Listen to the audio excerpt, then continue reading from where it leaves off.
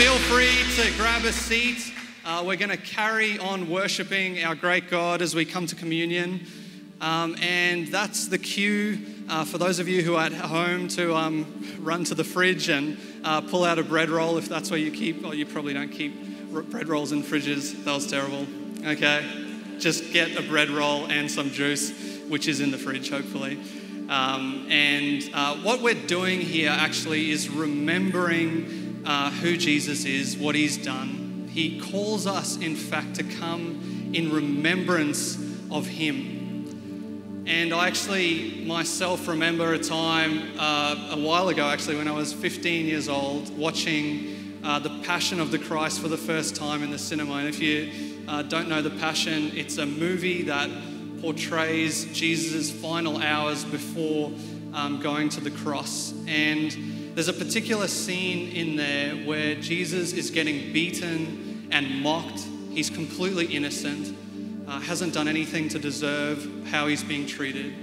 And I remember just sitting there and feeling this boiling up of anger and hatred towards the people that were doing this to him. And as I sat there with this just feeling boiling up, it was as if God said to me, that's not how I feel.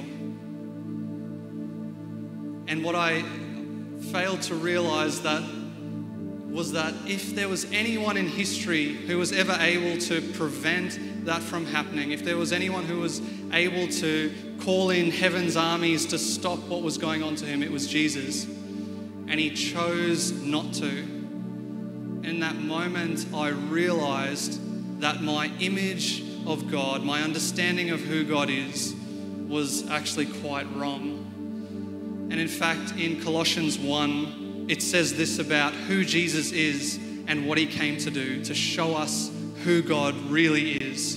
It says this: the Son is the image of the invisible God, the firstborn over all creation. It goes on to say, for God was pleased to have all his fullness dwell in him, and through him to reconcile to himself all things, whether things on earth or things in heaven, by making peace through his blood shed on the cross. What I realized then is that in my own life, in the lives of those around me, in the world around me, there were very warped images of who God actually is. And I saw that Jesus came to show me the reality of who God is. He came to show you the reality of that. And this is why we come, to remember, because it's so easy with all the different information that we get, all the different images that we get from the world around us, to forget the reality of who he is. And what does he show us? That while we were completely against him as humanity, that at our worst, when we as humanity crucified him, he shed his blood to bring peace to us. He loved us. And that is the reality that we continue 2,000 years later to come back to, because that is a reality that is alive today. God loves us and has made a way for us to be reconciled to him, to know forgiveness, to know life in him. And that is incredible news. And it's that very reason that Jesus said to his disciples, and he says to us now, that we are to come in remembrance of him. And that's why we have the bread and the cup here. He said, after he took the bread on the night that he was betrayed, saying, he gave thanks and said, this is my body given for you. In the same way, he took the cup, saying, this is the new covenant in my blood. Do this whenever you drink it in remembrance of me. And so this is the incredible reality that we can live in today, knowing God's love for us, knowing who he is revealed in Jesus, knowing forgiveness of sin and life. So as we come now, feel free to get that red, to peel that open and get the wafer out there. Let's take this together, knowing that he has given himself for us, that we might know life. Let's eat that.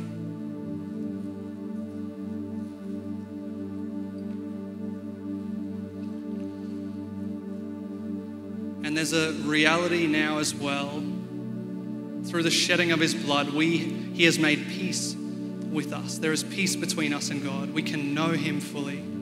So why don't you join me as we stand and let's just stand and affirm who God is, right? We're coming to him. We're reflecting on the fact that through his blood, we have forgiveness of sin. Through his blood, we are a new creation. We are actually a new family here today. We are united together by what he has done. So let's drink together.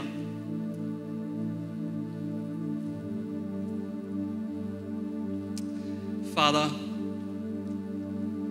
we come to you directly because of the precious blood of your Son, who has made it possible for us to know forgiveness, to know the reality of your love. And so we hold nothing back. We want to give you all the praise, all the honor, all the glory. We want to give you our whole lives, in fact. We want to lose our lives so that we might have life to the full in you. And so we come to you, giving you all of our praise, all of our worship, all the honor to you. In Jesus' name, amen. So let's continue as we worship God, continue to fix our eyes on Jesus, the author and perfecter of our faith, the one who has made perfect love known to us. Let's do that, church. Yes, great God, we thank you that you reign above it all. And Lord, we just declare that you are good in this place.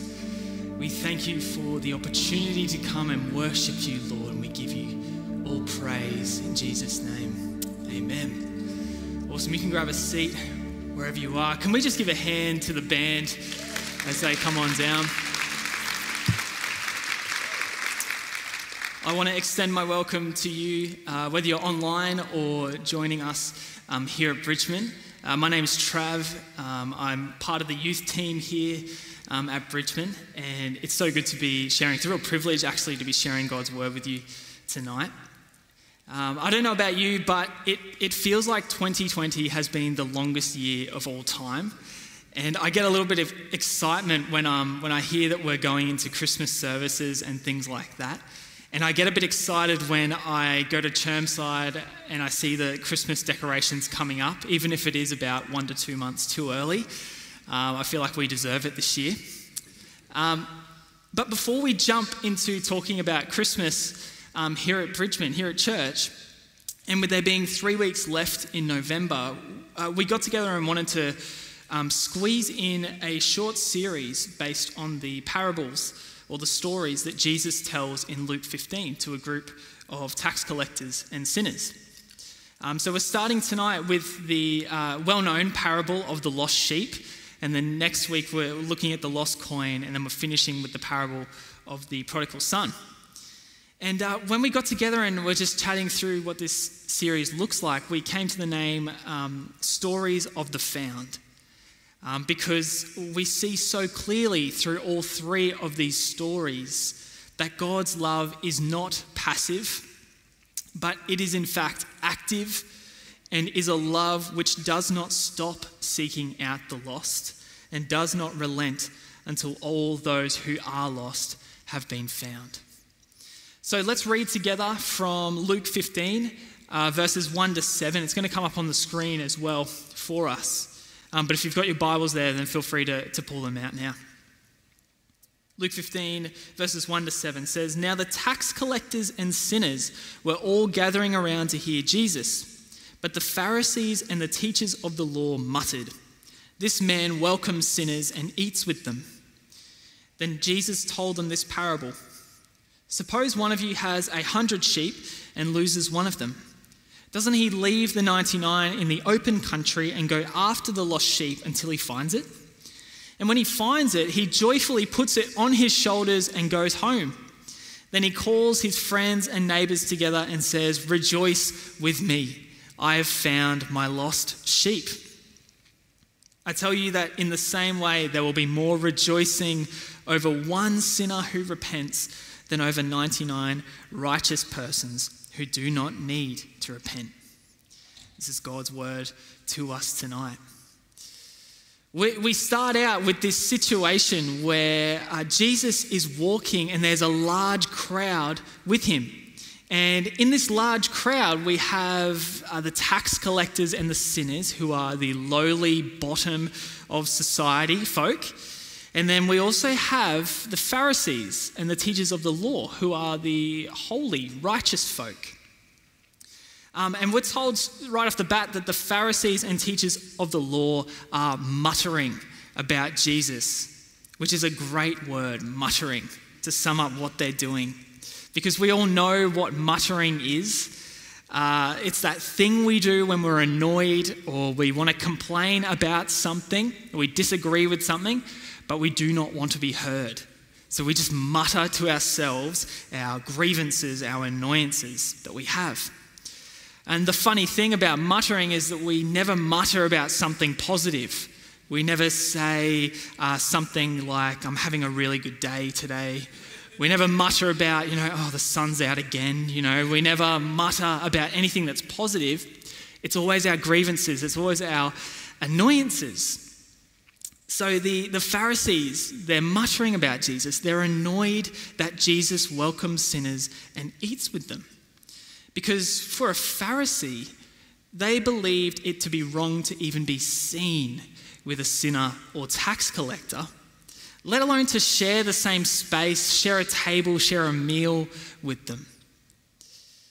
To give you some context, the Pharisees were a ruling body of Jews who accepted the written word, as in the Old Testament. They accepted this as law, as inspired by God.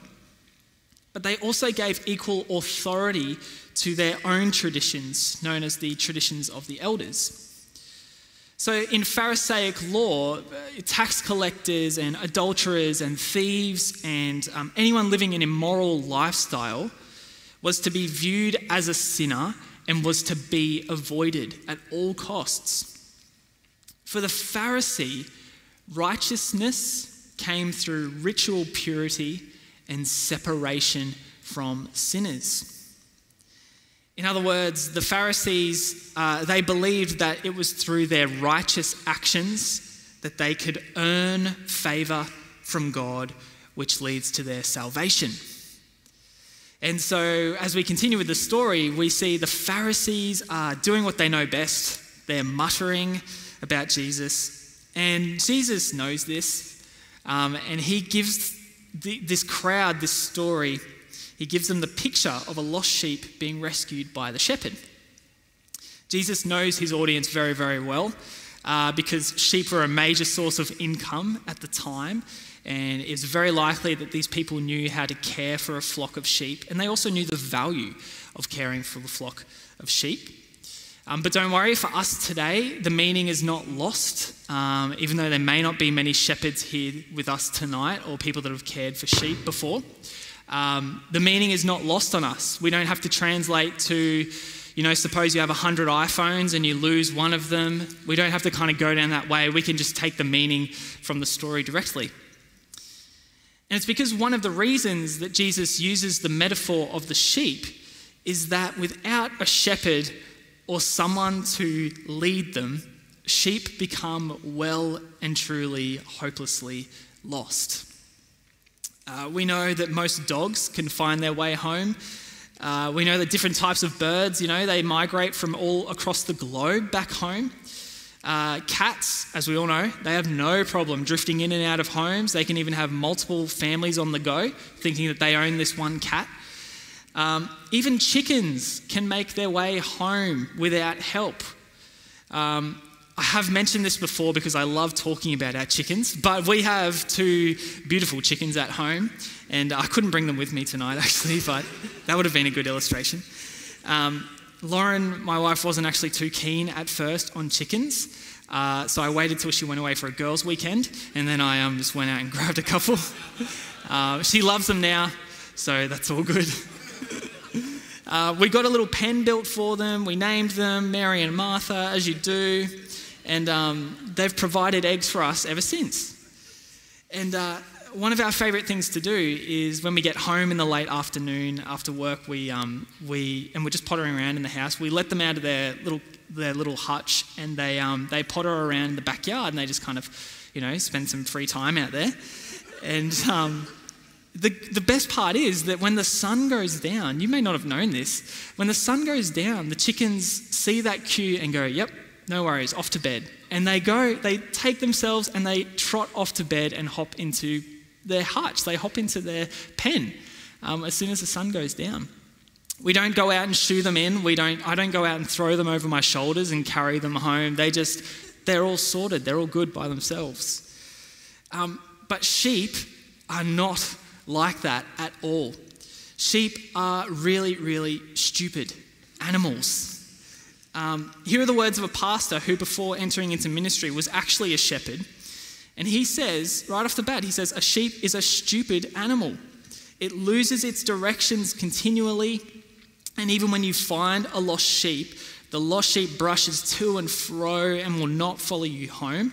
So when you find it, you must seize it, throw it to the ground, tie its front legs and hind legs together, and throw it over your shoulders and carry it home. That's the only way to save a lost sheep. In case you were wondering and you see a lost sheep one day, you know what to do. Again, I've shared this story, but it just perfectly illustrates this point. There was a story from a few years back in eastern Turkey where there were 1,500 sheep all gathered together, and there were multiple flocks and multiple shepherds all gathered together. And the shepherds must have had a communication breakdown because they went off to breakfast and didn't organise for someone to look after the whole flock. And it didn't take long before one of the 1,500 sheep saw a patch of grass up at the top of a cliff. And as it was led up to the cliff looking for this patch of grass, it started eating the grass and kept going right over the edge of the cliff and plunged to its death. What happened next was that the other 1,499 sheep saw that one and went, this guy, he knows something that we don't know. Let's follow him. And so they followed this one sheep up the cliff, and it wasn't until 400 other sheep went over the edge that the next one looked down and went, oh, maybe not today. Maybe not. Maybe I won't go over this cliff's edge today. And there was a huge amount of money lost as these sheep went over the cliff's edge. The reality is, without a guide or a shepherd, a sheep that gets lost isn't just kind of wandering around, frolicking in the fields. If it's lost, it is going to die. It will perish. In fact, when we look at the scripture, the Greek translation for the word lost that is used for the lost sheep is apolumi, which actually means to perish, meaning that these sheep are not just misguided, but they're dead, they're gone, they are lost forever if they are out of the sight of the shepherd or out of the control of the shepherd. So why is Jesus using this metaphor here? Well, he's using this metaphor to not just talk about sheep and shepherds, but to talk about the kingdom of God.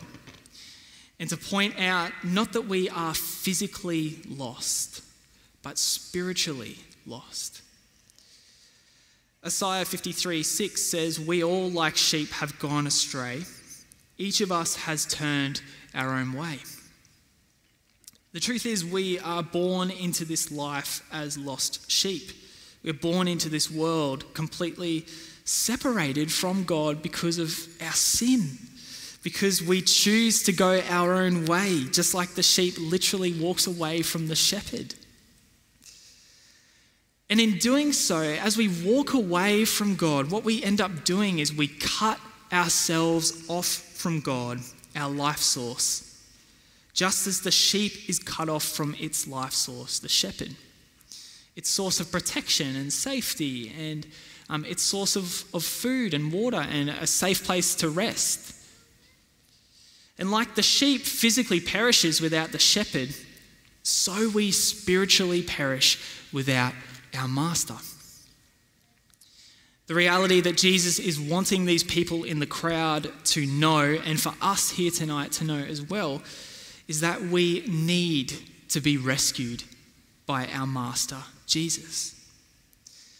I know what you're thinking. You might not like that comparison of yourself compared to a sheep. You might be thinking, oh, that's a bit rough. I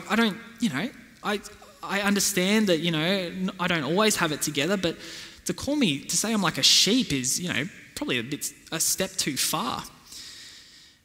We like to think of ourselves as very self-reliant and very intelligent. And so when issues come along, we like to think that we and we alone have the ability to get ourselves out because we often think we know best. And in a lot of ways, we see this reflected in our society. It's kind of a cycle where our society teaches us to value independence and self-sufficiency. And when we receive news that actually we're a bit like sheep, we don't really know what we're doing, we can be a bit insulted. We can say things like, I think I'm doing pretty well. Actually, I might wander around, but I'm not lost. I know what I'm doing. I'm not lost. I was listening to a sermon and the speaker said that when people come and say this to him, that he just replies with, just give it time. Just give it time. If not now, then in the future, we all at some point will have an experience which brings us to this realization that we are lost. That we don't actually have all the answers, and we don't know where we're going, and we don't know how to get back off the cliff's edge, back to safety. You may have heard this quote. Mike Tyson, one of the greatest boxers of all time, put it like this, that everyone has a plan until they get punched in the mouth. You may have the greatest plan in the world, but as soon as an issue comes that takes you out, you suddenly realize, I don't have things under control. Like I'm in desperate need of rescuing. I'm very lost. So there's a great spiritual insult here that Jesus gives us. And I want to encourage you that if we're not too proud to receive, it brings us into the transforming knowledge that without Jesus' rescuing, we are like a lost sheep who cannot be saved. Or I was thinking of another example that's like this. And if you've been born in Australia or grown up in Australia, one of the first things you're taught as a young kid is to watch out for getting caught in a rip at the beach. This is parenting 101, I think. As soon as you go to the beach, it's all hands on deck to stop the kids getting stuck in a rip. A rip, if you don't know, it's that strong current that pulls you out from the safe, shallow water and into the deeper, treacherous parts of the ocean. And the dangerous thing about rips is that you can be in a rip without even knowing. As a young kid, I can remember being in the water at the beach and just hanging around in the shallows and catching waves or whatever. And then suddenly looking up and thinking, gee, that's weird. The red and yellow flags have moved. They've moved them over or something. And then actually realizing, whoa, wait, they haven't moved the flags. I've drifted about 50 meters to the left. And then having that realization of, oh, wait a minute, I can't feel the sand on my feet anymore. I don't know if you've had this experience where you realize, I can't touch the bottom anymore. And you do that thing where you go down a little bit more and then you still can't touch and you're like, oh no, I'm in deep trouble here. And then you have that thought of, if I try to get back to the shallow and start swimming back, I'm going backwards. I can't get forward to the shallow, safe waters. I can remember the panic setting in at this point, the realization that dawned on me that I'm not in control in this situation and I'm headed for disaster. And this is a true story. I can remember being in this situation where the waves are getting higher and higher, and until one of the lifesavers came past and grabbed me and pulled me to the safety of the shallow waters, and I could walk back out. Imagine now that despite the waves getting heavier and despite me not being able to keep my head above the water, say that I held to the belief that I was not in a rip. You know, even though the waves are crashing over me and I couldn't feel the bottom of the floor of the ocean, say that I believed that I was not actually in a rip, that I was in control, and I was not in need of help. So much so that when the lifesaver came along and reached out his hand to help me, I denied him. I said, I'm all good. I've got this under control. I'm all good. That would be utterly ridiculous, would it not? All the evidence points to the fact that, Travis, you are stuck in a rip. You need help. Yet if I choose to believe that I'm not in a rip, that doesn't save me. In the same way, Jesus is telling us that we are all stuck in a spiritual rip. Whether we recognize it or not, whether we feel it right now or not, we are all in need of rescuing. The other thing, just one more thing on sheep. The other thing about sheep is that when sheep see grass, no matter where they are, no matter how far away that grass is or how steep the incline is to get to it, how inconvenient it is to get to, they go for it. This just points to how stupid sheep are. No matter how dangerous the terrain, they go to where they can feed on the grass. When I was younger, we actually did have a couple of sheep to keep the grass. I grew up on a couple of acres out of Morayfield, and we had a couple of sheep to keep the grass down. And each day it would be someone's job to go and get the sheep from the back fence, because they'd put their head through the fence trying to get to the grass on the other side. They literally thought the grass was greener on the other side. And it would be someone's job to, help get the sheep's head out of the fence because they're stuck in the fence. And the reality is that just like we need rescuing, just like the sheep needs rescuing, we are so much like the sheep because we also yearn to feed on something.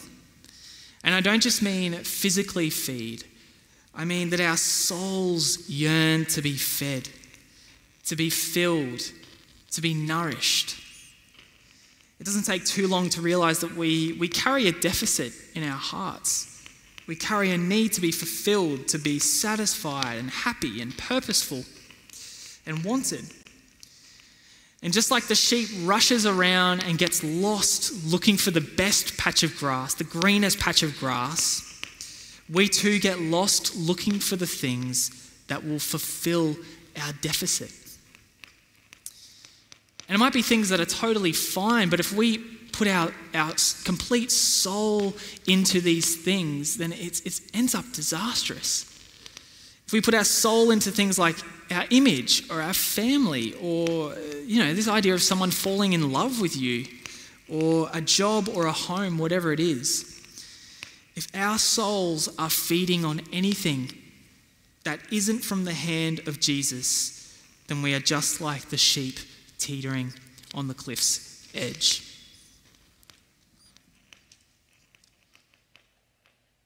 We are spiritually lost, and feeding on the wrong source. And so what does the shepherd do? He demonstrates relentless, selfless, and seeking love by pursuing after the lost sheep. This is quite amazing. This is extraordinary. And the story goes that the shepherd leaves the 99 and goes after the one until he finds it. And what we get here is this word, until. That's so important because it's not that the shepherd just does one round trip. He doesn't just have one crack at finding the lost sheep, and then when he doesn't, he goes, you win some, you lose some, and move on with his day. He is out there until he finds the lost sheep. He will not stop until the lost is found and is safe again. He is in relentless pursuit. And it's here that Jesus is telling us, he's telling this crowd, he's saying, I am the shepherd. I am the one who seeks after you, who finds you and brings you back, who brings you out from perishing and gives you new life. This is amazing when you stop and think about it. That despite us pushing him away, ignoring his calls, avoiding his presence, despite us chasing after the next best thing, the next patch of grass, getting carried back to the flock and then wandering off again, he seeks us and brings us back to him. Often when people read this parable, there is a perception that Jesus abandons the 99 or ditches the 99 as if the one is worth more to him than the 99. And this is not a case of favoritism at all. He's not abandoning the 99 here. If you suppose that there is a father who has 4 kids and they're all sound asleep one night, when suddenly a house fire breaks out and the father awakes to smoke billowing through his room, and he quickly rushes to get his children from their rooms out to safety. And when the children are outside safe on the lawn, he does a quick head count to make sure that, he's got them all. And he goes, okay, Sam, Lisa, Tim, wait a minute, where's Ashley? Where's the youngest? Where's my youngest daughter? And so he realizes that his youngest daughter is actually still inside. What does he do? Does he go, oh, well, 3 is enough, that'll do, I guess? No way. He leaves the 3 that are safe from the fire. They're not going anywhere. He leaves them safe and he rushes in after his youngest. Jesus does not abandon the 99. They are safe. They are protected by his angels. They are guided by his Holy Spirit. But he is not satisfied by close enough. He doesn't want to save majority of people. He wants to save all people. Jesus was sent to this earth so that he may seek and save the lost. And whilst absolutely he rejoices in the fact that many have been saved, his heart aches for those who are still out there.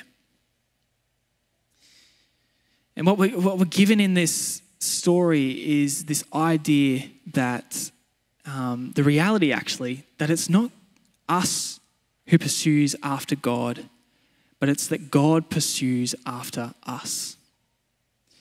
In response to God's pursuing of us, we are given the option to accept or decline his love.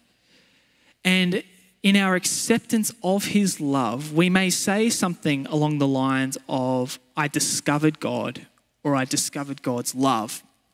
I turned to him and I discovered his love and hope. And while that's true, it's only a fragment of the whole picture. The whole picture is this, that God has always loved you. He's always known you, despite you only just now loving and knowing him. Or another way of looking at it is that God has been on a rescue mission for you your entire life, from the moment of birth, from the moment of inception. And you've now allowed him to carry you to safety. If it were true that it's us that pursues God, and only when we do so do we receive his rescuing, then we're no different from the Pharisees. The Pharisees believed that they must work to receive God's love, that they must pursue righteousness, maintain strict routines of rituals, stay away from sinners and tax collectors. They believed that this was the way to receive salvation. They believed they could earn their salvation. And when we believe that it is us who pursues God, we believe that it is by our actions that we can save ourselves. And this is not the reality of Jesus. Romans 6:23 tells us that the gift of God is eternal life in Christ Jesus our Lord. Salvation, eternal life, the rescuing we so desperately need, the direction we need, the purpose we need to fill the deficit in our hearts is not earned, but is freely given through the grace of Jesus Christ. There is no other way to be saved. Jesus is the way, the truth, and the life. He is the one good shepherd who chases us down, who joyfully throws us over his shoulders and carries us to safety.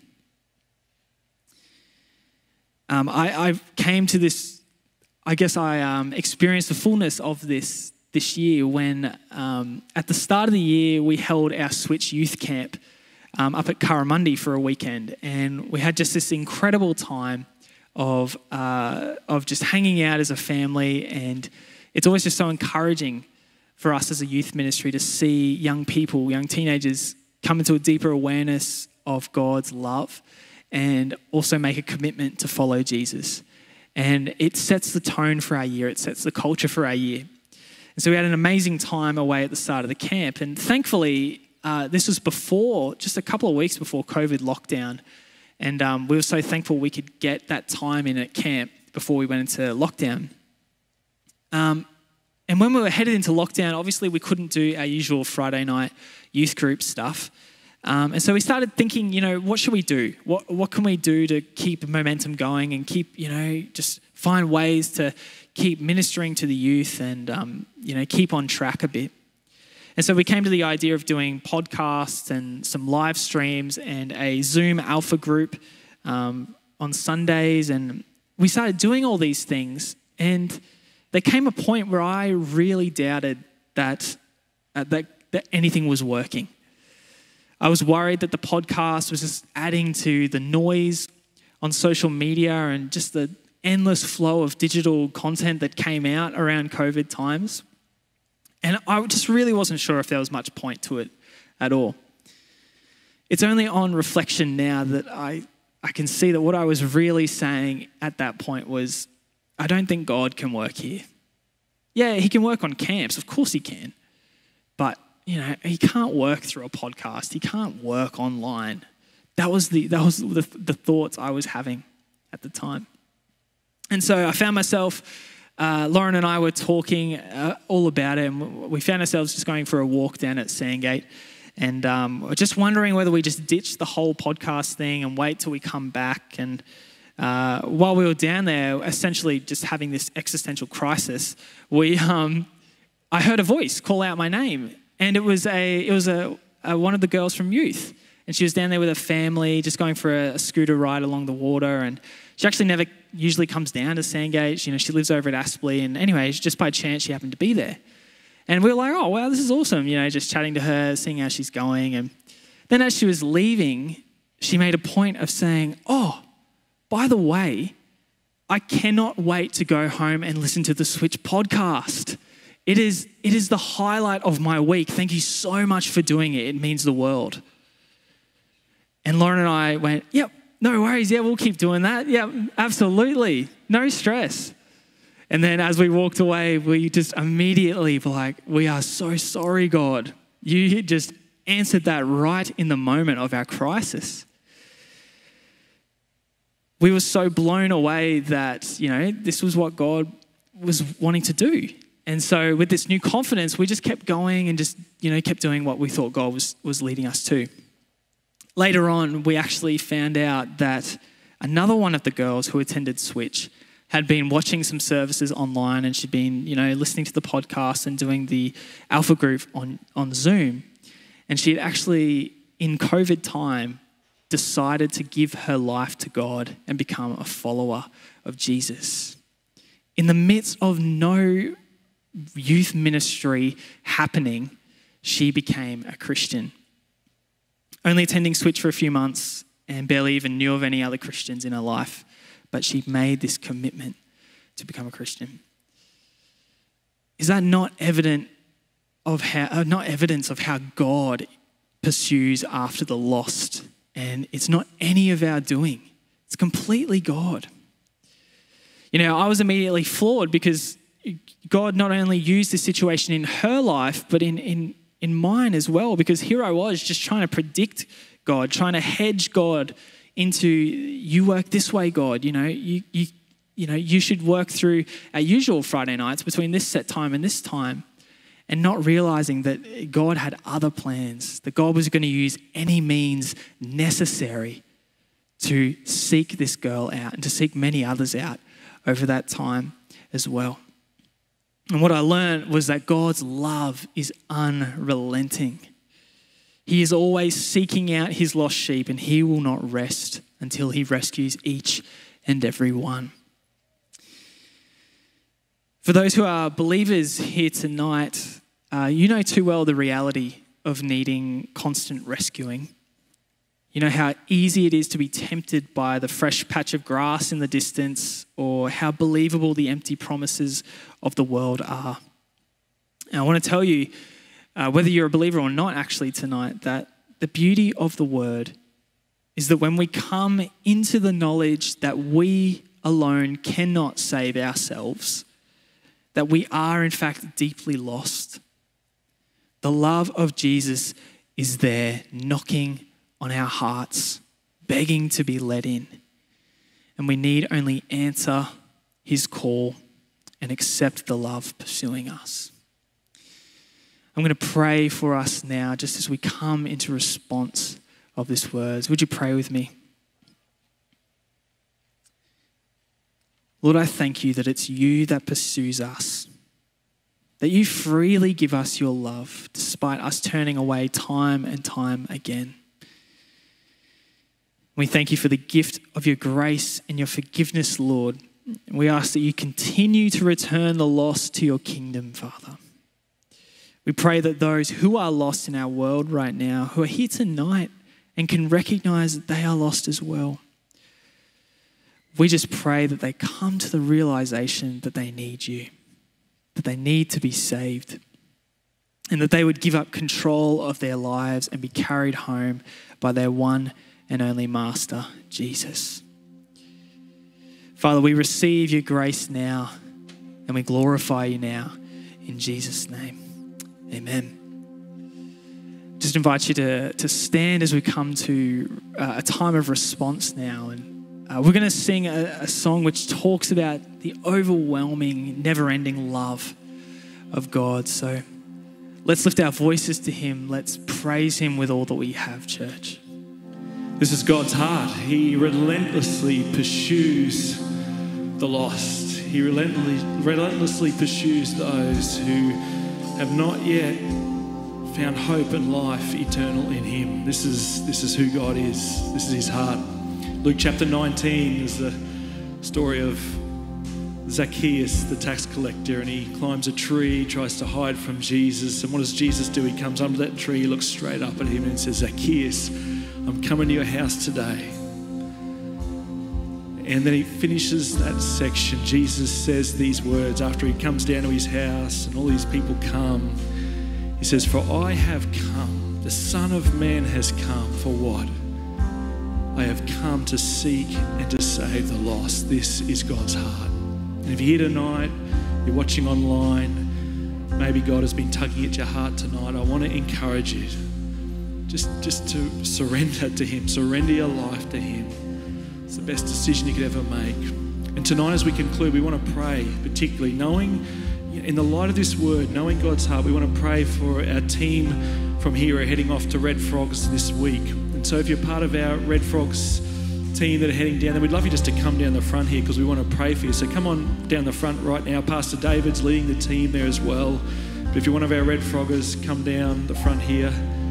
And we want to pray for you, particularly in the light of this. And as they come in, we're going to pray for them. But I want to invite all of us to pray a prayer tonight as well, because maybe there are people in your life, come right down along the front here, actually, right along the front. Maybe there are people in your life that you're praying for, that you're longing to come home, longing to be found by Jesus. Maybe people you've been praying for a long time, or maybe you think, God, can you reach this person? Well, I want you to hear the word tonight.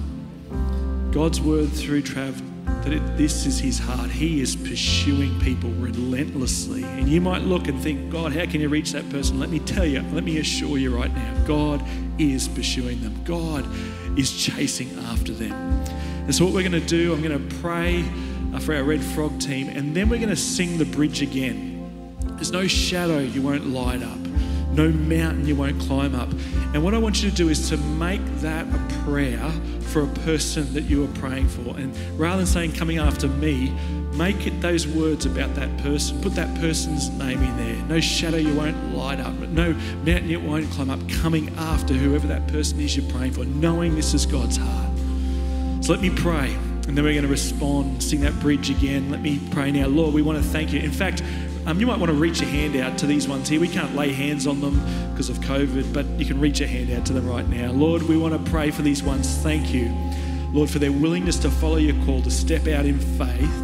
And Lord, we are praying now, Lord, for the anointing of your Holy Spirit, knowing, Lord, in advance that you're already at work, Lord. You're already pursuing these ones. They're going to be heading down to these high schools. They're going to be down there at schoolies, Lord.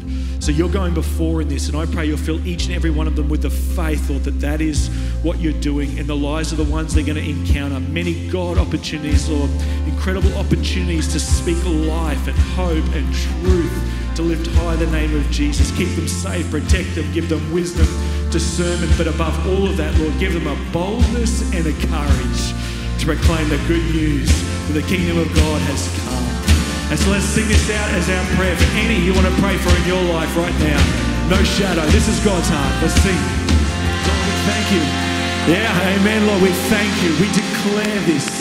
The names of people, Lord, that we are praying for tonight, Lord. It's powerful when we bring them before you, Lord. We're asking, Lord, break down barriers, Lord. Open eyes to see. Lord, will people know in such a real and a tangible way that they cannot deny that you love them. Put people in their path this very week, we pray. But we lift these names up before you, Heavenly Father, full of faith, because this is your heart, great God. And so we honour you, we worship you, Lord. We leave this place ready, Lord, ready to be used by you, so that many would come to know the hope and life found in you, Lord Jesus alone. We pray this in Jesus' name. Amen. Can we put our hands together again, give thanks to Jesus, and encourage these Red Frogs as well. So good. God bless you. You can grab a seat wherever you are. If you want prayer in some way tonight, then do come and see us. If you're online, email through to prayer@bridgman.org.au. But God bless you. Look forward to connecting together again soon.